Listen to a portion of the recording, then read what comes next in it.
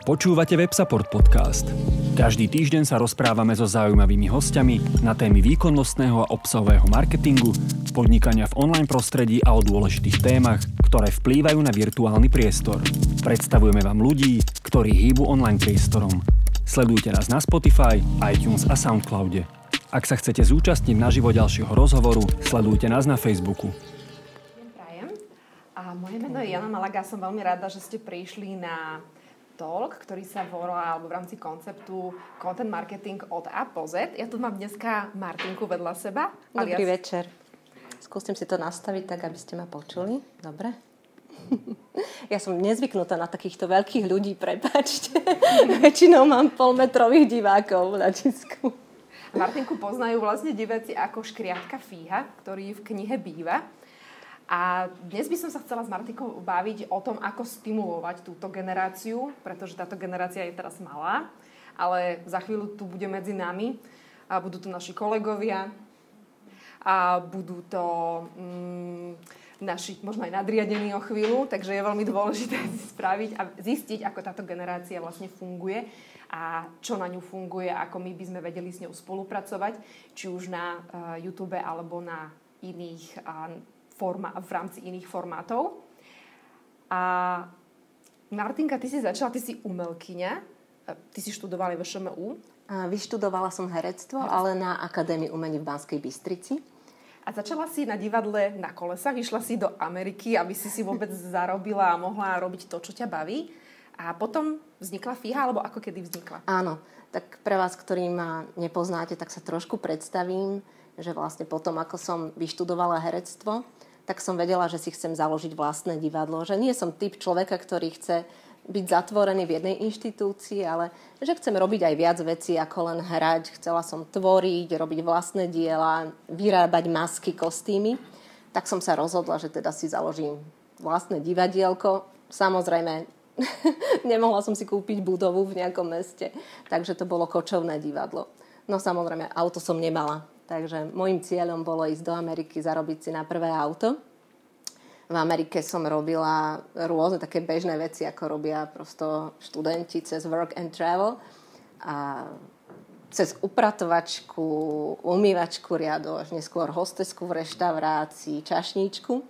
A vrátila som sa na Slovensko, teda som kúpila ten automobil. Nemala som ho za čo potom natankovať. Takže to bola taká prvá cesta.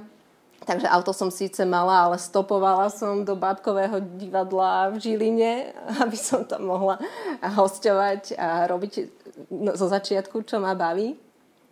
No a tak vzniklo divadlo na kolesách, v ktorom som robila autorské rozprávočky. Vždy som chcela robiť pre deti a chcela som robiť autorskú tvorbu. Takže asi 8 rokov som sa tomu venovala.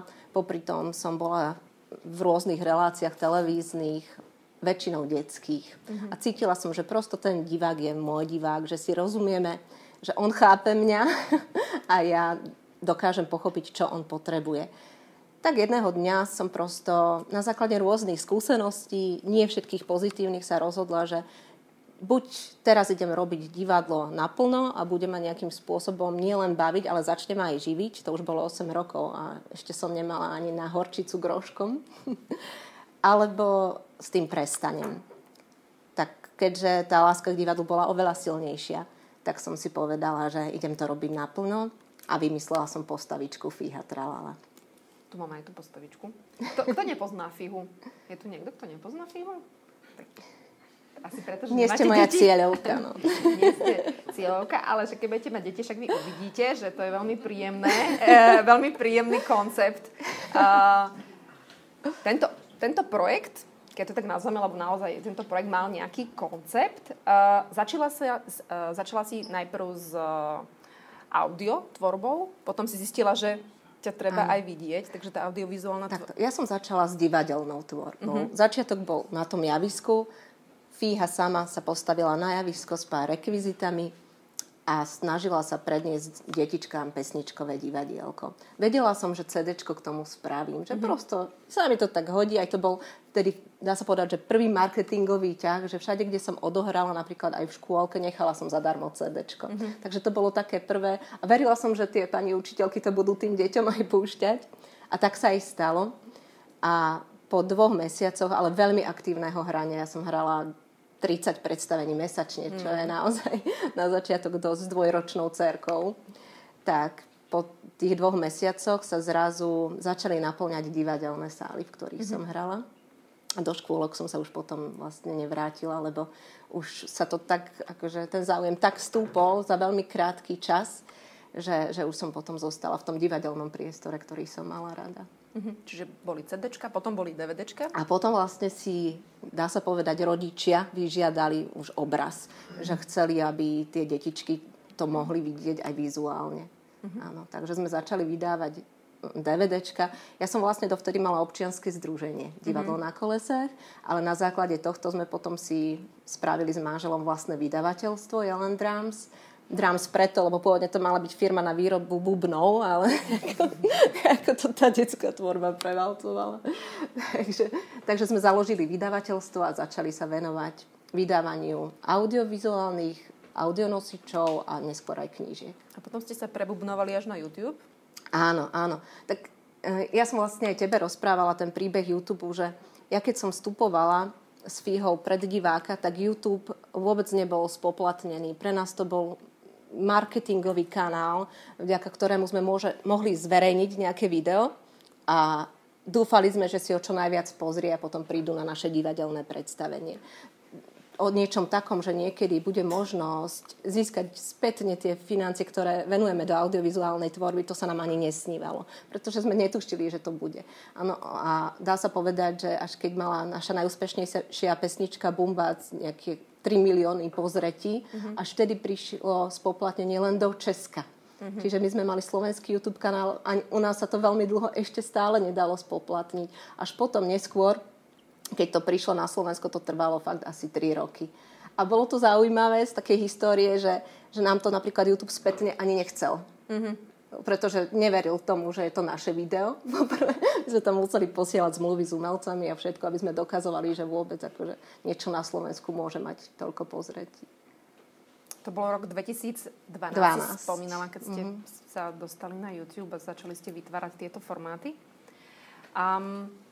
Čo sa týka formátov, tak v rámci marketingu, tak prešli ste a vytvorili ste aj vlastný merch. Áno. Koho to bol nápad? Ono to bol nápad tých mamičiek viac menej. Oni nám písali, že tak by sme chceli nejakú bábiku, že nerobíte niečo také, alebo tričko, alebo pyžámko. Takže ja som vždy počúvala vlastne toho nášho diváka, že čo chce. A keď naozaj mi napísalo už viacero ľudí, že by niečo také chcelo, tak sme sa do toho pustili a vlastne s kolegynkou, ktorá so mnou pracovala, ktorú som zamestnala, tak už potom sme vymýšľali, že čo konkrétne. Nie všetko bolo šťastné riešenie, čo sme spravili, ale ľudia majú radi ten merch. No, my s tým máme len starosti. Čo najviac ide? Čo najviac detičky chcú? No tú bábiku, to je náš top produkt teraz. Ten nám pomáha.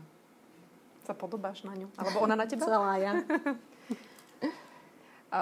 YouTube alebo sociálne siete, keď ste na sociálnych sieťach, tak je to také šťastné, nešťastné, lebo vždy sa nájde nejaký rypák, ktorý sa nudí. Takže asi aj vy máte skúsenosti s hejtermi, alebo vás všetci majú radi? Samozrejme. Ja už som si kadečo prečítala, aj vypočula na seba. A tak oni sa neubránia aj na tom YouTube, totižto veľa ľudí, ktorí surfujú na YouTube, oni si neuvedomujú, že to je pre deti. Oni nechápu, prečo tam tá kriklavá teta hystericky spieva nejakú pesničku. Že to prosto je určené pre iného diváka ako toho adolescenta. Takže sa tam vyjadrujú. Ale už vieme, ako ich blokovať, takže to nie je problém. Ale samozrejme, sociálne siete sa nevyužívajú na to, na čo by sa mohli. No. A ľudia, čo majú veľa času, potom takto znepríjemňujú život iným. My sa aj bavili, že musíme niečo vymyslieť na nich, aby sa nejaké sudoku alebo križovky, aby sme zabavili aj tohto diváka. Keď sme pri tej tvorbe, tak je to ťažké vytvoriť nejaký formát? Koľko stojí vytvorenie takého videa? Času, energie? Času, energie? Tak záleží od náročnosti. To je veľmi ťažko, lebo niekedy, keď mám aj klienta napríklad, že má záujem o nejakú spoluprácu a máme mu spraviť video na mieru, tak ja sa vždy musím pýtať, že aký má rozpočet. Že či sa niekam zmestíme, lebo ja im neviem povedať, že teraz vám spravím klip za 3 000. Ja viem urobiť videoklip aj za 30 000. Prosto keď chce niekto animovanú tvorbu, my ju vieme tam zabezpečiť. Čiže všetko záleží od toho, aké sú požiadavky. Ja to skôr mám tak rozrátané, že koľko stoja naše akože výroba celého toho 50 a 60 minútového filmu, tak okolo 100 000 vlastne vždy investujeme do novej rozprávky. A to je vlastne tých 50, maximálne 70 minút. A s akými značkami si vieš predstaviť spoluprácu a s akými už vôbec nie? To by asi ani nešlo, že o značku, skôr by išlo o nápad, že o čo ide. Áno? Lebo všetko sa dá citlivo. Áno. Ale keď si všimnete, ak poznáte niektorí tú moju tvorbu, tak my nemáme product placement vlastne v klipoch. V jednom, áno, v najnovšom bol ale veľmi citlivo zakomponovaný. Takže ja sa snažím vyhýbať, ale bohužiaľ budem musieť tým, že YouTube vlastne nastavuje nové pravidlá pre detskú tvorbu, tak sa tomu asi nevyhnem, ak budem chcieť tvoriť ďalej. Môžeš povedať viac o tých pravidlách? Áno, vlastne v Amerike vyšiel taký zákon, že na detských videách sa nesmie zobrazovať prispôsobená reklama, čo bolo doteraz. Že prosto mamička, keď surfuje po internete a zobrazujú sa jej rôzne fashion veci, tak potom to viete, že sa jej budú zobrazovať fashion reklamy. Takže toto idú stopnúť a tým pádom vlastne prídeme o slušný príjem, možno celý. Vôbec neviem, absolútne to nevieme odhadnúť, že čo to pre nás urobí. Takže momentálne za tých 7 rokov, čo sme zarobili na YouTube, do posledného centu sme všetko vrátili do novej tvorby. Prosto všetko sa tam dalo a natočili sa nové videá. Ale teraz vôbec neviem, že keď prídeme o tento príjem, či budem môcť pokračovať v audiovizuálnej tvorbe. Takže budete možno, nechcem to povedať, že nútení, ale že možno viac sa budete venovať tej tvorbe eventov, to znamená predstavení pre deti.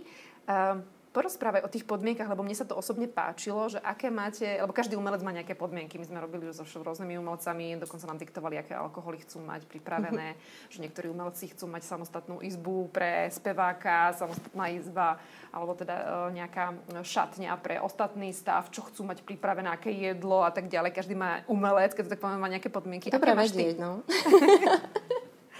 Tak k tej minerálke niečo pripíše. Moja manažérka píše, že neperlivú minerálku, no a moje kolegynky herečky potrebujú kávu, áno, takže je tam káva, ktorú nie vždy dostanú na rôznych festivaloch. My sme takí nenároční. Skôr je to tak, že keď si organizujeme sami turné, že si robíme vlastné, tak len pre mňa sú dôležité tie podmienky, kde sa to odohráva. Hlavne pekné divadelné sály, kongresové centra, aby to bolo naozaj príjemné pre toho diváka, lebo ja chcem, aby sa tam vrátil, aj keď bude dospelý.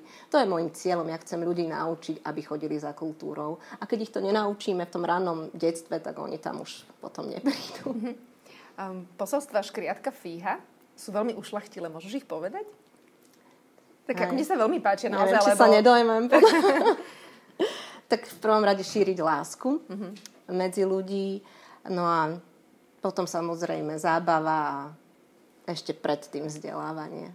Ale tá láska je na prvom mieste. A tam ten content a k tomu, a preto som si ťa aj vybrala ako hostia, lebo som mama, čiže sledujem túto tvorbu, mne to veľmi pomáha odbremeniť ma.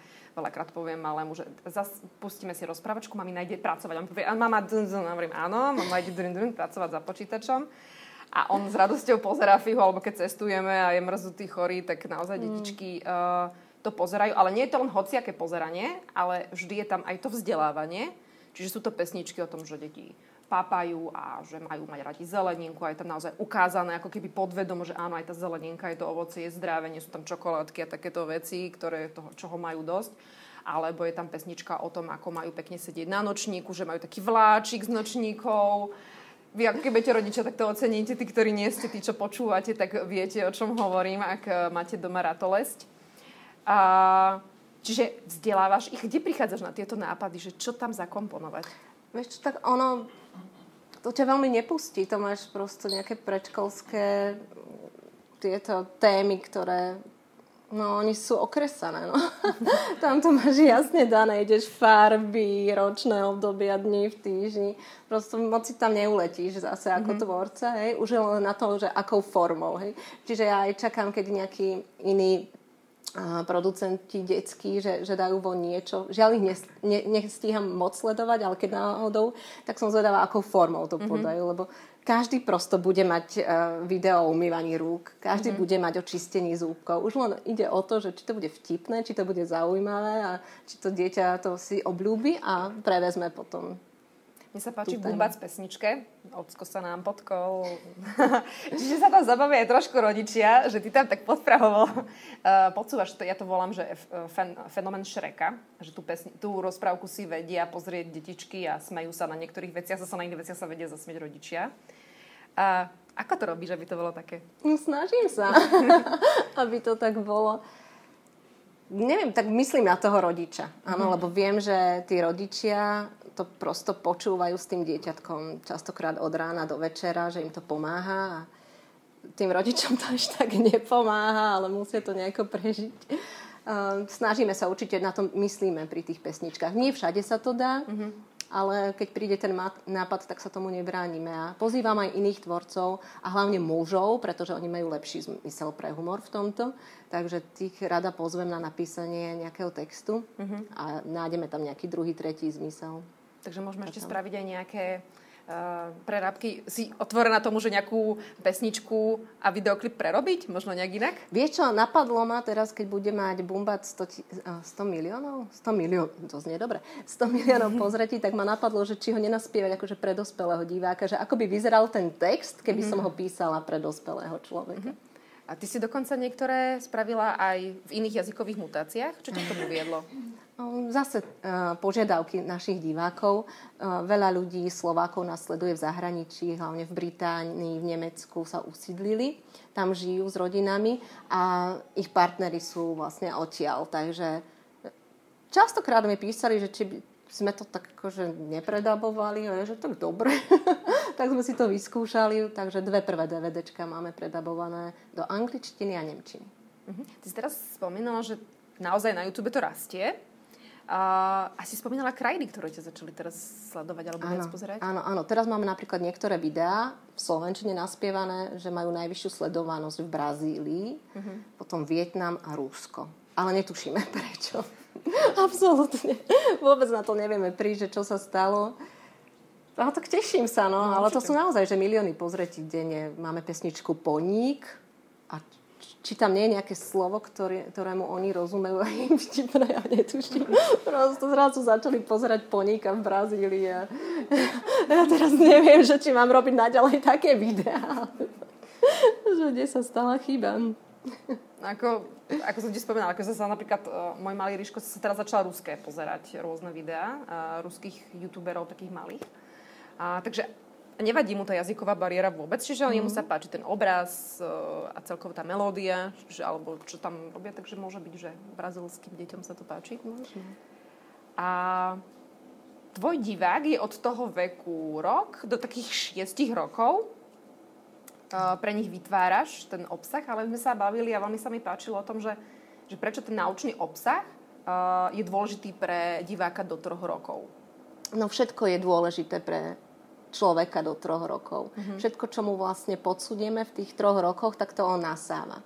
Prosto človek sa narodí, prosto odkedy sa ľudia rodia sa rovnakým spôsobom. Áno, no možno tam sa pridali nejaké nové medicínske zázraky, ale ten človek sa narodí s prázdnym harddiskom. A to, čo mu my dáme, podsunieme do toho harddisku, čo vie nasať do 3 rokov, tak to si nesie celý život. Takže pre mňa je dôležité naviesť tie detičky na tie správne, podľa mňa správne veci, ako je slušné správanie, hygiena a prosto tie základy. Veľa pekných projektov, do ktorých som aj teraz zapojená do jedného takého benefičného, volá sa Cesta von a venujú sa rómskej komunite v osadách. Majú nádherný projekt O mama, že školia ženy z rómskych osád a oni priamo chodia do rodín a pomáhajú tým detičkám od 0 do 3 rokov pripraviť ich na škôlku. Lebo tí rodičia, bohužiaľ, tým, že tie deti sa rodia do dedičnej chudoby, tak tí rodičia im to nevedia dať. A nádherný projekt, že vidím v ňom úžasnú nádej, že sa možno niečo pohne dopredu, že venujú sa práve týmto deťom. A to je presne to, čo im dáme do 3 rokov, to si zapamätajú. Aj zlé, aj dobré. Ako stimulovať túto generáciu, predsa teraz majú 3 roky, 6 rokov, ty už si predtým 8 rokov tvorila, čiže tvoj divák už naozaj už o chvíľu bude pracovať. Stretneme tu niekde. A vo web supporte ho možno ma raz zamestnajú. Možno ťa raz zamestná. Ako stimulovať túto generáciu Z, keď ju tak nazveme mileniálov, lebo my sme Y, hej, naši rodičia sú X a predsa ale naozaj je to náročná generácia. Ako ju ty vnímaš? No, my sme to z nich spravili. Ja neviem, či by som ich z toho nejako vinila, že sú nároční. Nároční sme my a oni to všetko od nás odkúkali. Prosto. Už naša generácia postupne začala byť povrchnejšia, menej komunikatívna, menej kreatívna.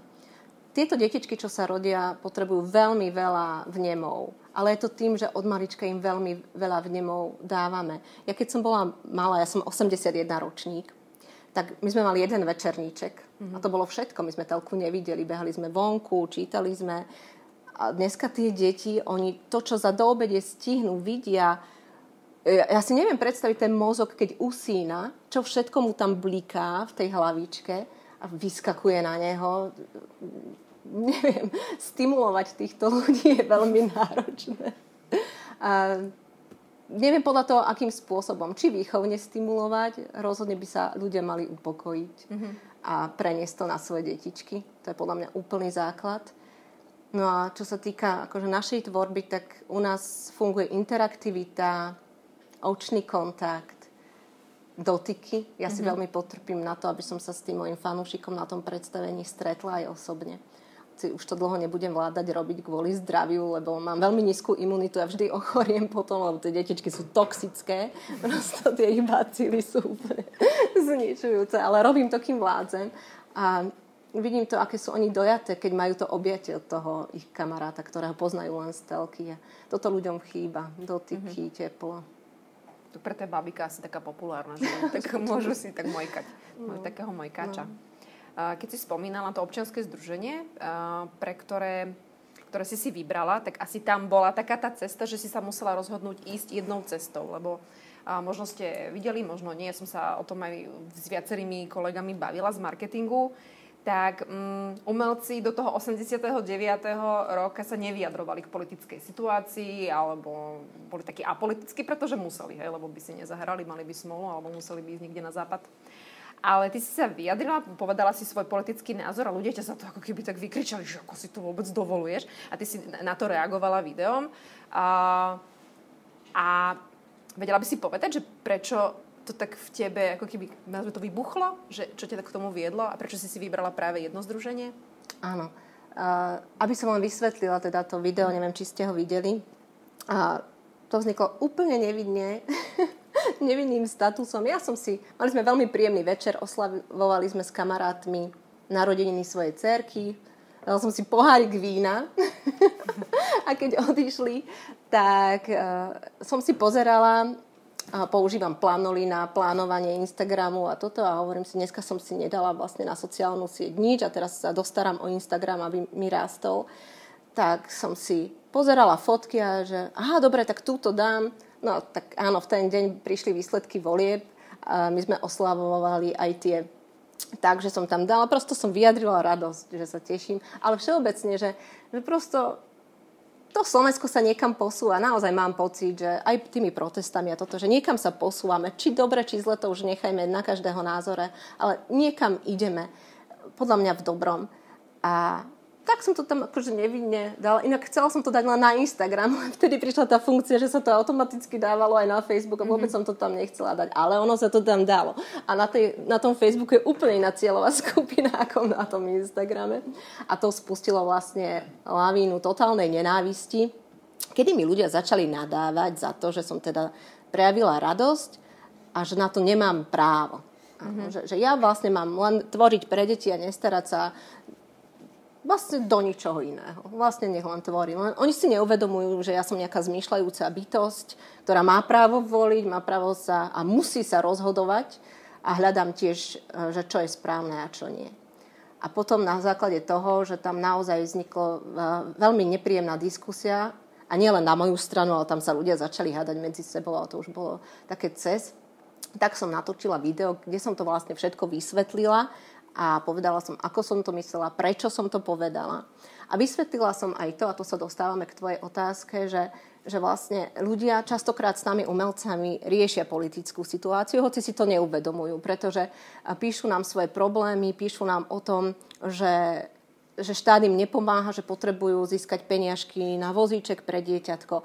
Prosto pozývajú nás na rôzne benefičné podujatia a my ich veľmi radi príjmame, pokiaľ sa to dá. Áno, lenže ja ako matka 2 malých detí nemôžem byť 365 dní na každej benefičnej akcii. Takže som potom vlastne, to som spomenula aj v tom divadle, že teda videu, že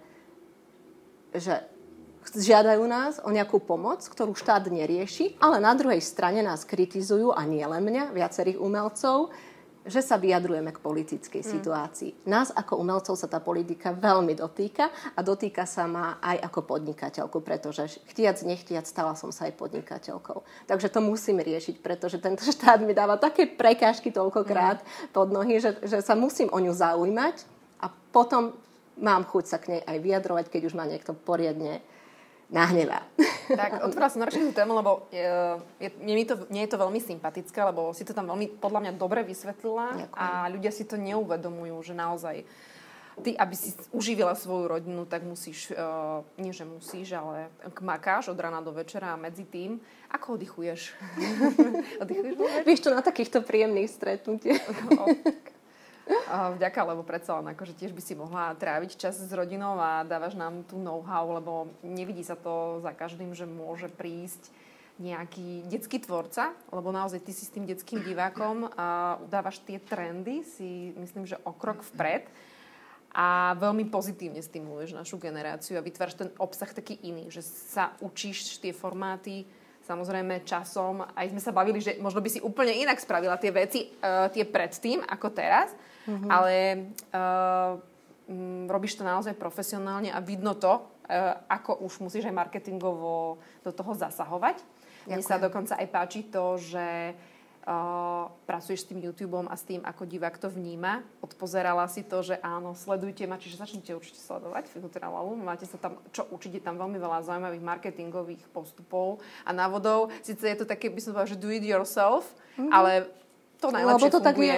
To tak je, bohužiaľ. Ale to najlepšie funguje. My to odporúčam aj klientom, keď robíme nejaké spolupráce s influencermi a pýtajú sa nás, že bude to fungovať? No musíte si to pretestovať. Takže nič nefunguje, také, že teraz ti dá niekto návod. Nie je základný recept, že ani ja by som vám teraz nevedela povedať, že pre vašich klientov alebo zákazníkov, že toto bude fungovať. Každý je individuálny a tak k ním treba aj pristupovať. Na čom teraz pracuješ?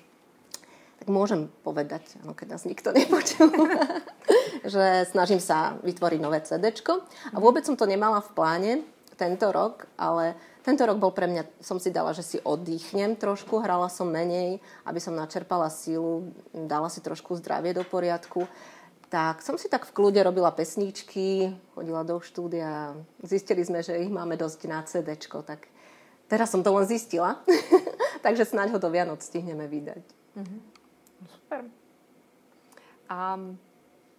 Tereska, sa páči tvoja hudba, ale aj aká iná hudba? To je taká súkromná otázka, že ako to vnímajú deti, lebo máš 2 dcery, máš Teresku, to je staršia, a potom máš ešte mladšiu. Áno, ešte mám Elišku, 5-ročnú, sú 9 a 5-ročné. Takto, oni sú v tom procese, oni to s nami tvoria. Sú popri nás, teraz Tereska dokonca už so mnou naspievala nejaké duety, ktoré budú na tomto CD-čku. Takže my túto hudbu doma nepočúvame. Lebo to by sa fakt už nedalo, keby som to prosto 100-krát hrala a potom prišla domov a počúvala fíhu. Toto prosím vás odo mňa nechcite. Ale my počúvame, oni počúvajú to, čo my máme radi. My si radi pustíme Queen. Ja mám rada takú hudbu, že Dave Matthews Band, Sting. Toto s nami oni počúvajú a celkom sa im to páči. No. A občas si niečo akože vyhľadajú. No prosto, keď ide Šalov v kúse v rádiu, tak jasné, že aj to dieťa to potom chce počúvať. Že už to má napočúvané a páči sa jej to. Takže idú akože aj so súčasnou trošku tak. Ale našťastie páči sa im hudba, ktorú aj my znášame. Že nie je to úplne mimo nás. Super. Máte nejaké otázky z publika? Zaujíma vás niečo? Na čo som sa ja neopýtala? Nech sa páči. Obsah iba pre deti alebo aj nejaké videá pre rodičov? Áno, som zameraná. Čiže otázka bola, že či robíte obsah len pre deti alebo aj pre rodičov? Áno, venujem sa teraz výlučne detskému publiku už 7 rokov. Predtým som robila tvorbu aj pre staršieho diváka, ale necítila som sa v tom. Respektíve, ja som sa v tom cítila v pohode, ale ten divák to vôbec nepríjmal. Takže som sa vrátila k tomu detskému vždy. Čiže má to mať taký vzdelávaco-zábavný charakter pre tie deti? Áno. Vyslovene, že zabaviť a popri tom vzdelávať. Lebo v rámci toho obsahu, ktorý Martinka tvorí, napríklad je tam aj obsah, kde deti stimuluje na pohyb. Čiže sú tam videá, ktoré sú také tanečné, že človek naozaj musí vstať pred tou obrazovkou. No ja s malým stanem a musíme tancovať, hej. Kvap a už ide už musím chvočať, hej, preto a už robí také tie pohyby. Čiže super, že aj pre mami, výborný jogging. Áno, to som vlastne chcela povedať, že naše videá sú väčšinou tak interaktívne, že ja som nechcela, aby detičky sedeli pri telke od rána do večera a že keď už na ňu pozerajú, aby sa hýbali. Čiže väčšina tých našich klipov je také, že ich povzbudzujú k tomu pohybu, tancu. Dokonca jedno celé DVDčko máme, volá sa Cvičíme od mala. Ide pesnička za pesničkou, ale v každej sa tancuje a sú tam také jemné pohyby na hrubú motoriku aj na jemnú motoriku. Vieš si predstaviť tvoriť obsah aj pre staršieho diváka ako 6 rokov? Ale áno, ja som robila aj iné halúzek ešte predtým, ako som začala robiť toto. Viem, toto ma naplňa šťastím. Toto naozaj cítim, že tu je moje miesto. Keby nebol Škriatok Fíha, čo by bolo? Iná rozprávková postavička. Áno, ja mám inak v zálohe veľa detských ešte ako projektov, len ich nestíham realizovať. Takže toto je výzva pre partnerov, ak by ste chceli nájsť kreatívnu dušu na vytváranie obsahu. Tak toto je aj kreatívec, aj realizátor v jednom. Áno, ale nechtiac. Ja som vlastne musela byť realizátor. Ono by bolo najlepšie si nájsť producenta a toto, ale na tomto malom trhu by nás to neuživilo. Prosto my sme sa museli naučiť robiť si všetko sami. Áno. Potom už neskôr, keď prišli prvé peniažky z predaja DVDčka, tak potom už som mohla pozvať ďalších umelcov. Hej. Potom už bolo 150 ľudí okolo mňa. Ale zo začiatku som to bola ja, môj manžel a môj otec, ktorý nám skonštruoval Fíha mobil. Už ten je pekný, to ten červené, to autičko. Super. A keď hľadaš komparzistov, tak odkiaľ čerpáš? Sú to tvoji spolužiaci? Alebo... Veľa mám spolužiakov, v prvom rade myslím na nich. No a pozývam si, kto mi je sympatický. Hlavne ja si vyberám ľudí podľa toho, čo z nich vyžaruje. Ja chcem, aby z tých mojich videí išlo niečo veľmi príjemné. Takže hľadám si takých ľudí, ktorí majú niečo tak navyše, tú srdečnosť. A to na Iskru si ako nahovorila? To na Iskru? Šokotabaček. Šokotabaček je môj spolužiak z vysokej školy. O ročník nižšie bol, hoci odo mňa starší. Takže som ho poprosila. Bol veľmi rád. Hoci ten honorár bol strašný pre neho. Prišiel. A veľmi som mu za to vďačná. Pekné video vzniklo. Ešte ho aj obliali vodou. Chudák, áno. To sú naozaj krásne, ako naozaj, je to robené tak, že sa na tom obsahu zabaví aj tá mama, aj otec, a nie len tie deti. Takže baví sa celá rodina. No super, tak prajeme ti, aby ti to išlo, aby si sa bavila, aby si bavila nás všetkých. Ďakujem. A ja vám veľmi pekne ďakujem, hlavne tebe, že si našla čas a veľa šťastia. Ďakujem vám. Počúvate Websupport podcast. Každý týždeň sa rozprávame so zaujímavými hostiami na témy výkonnostného a obsahového marketingu, podnikania v online prostredí a o dôležitých témach, ktoré vplývajú na virtuálny priestor. Predstavujeme vám ľudí, ktorí hýbu online priestorom. Sledujte nás na Spotify, iTunes a Soundcloude. Ak sa chcete zúčastniť naživo ďalšieho rozhovoru, sledujte nás na Facebooku.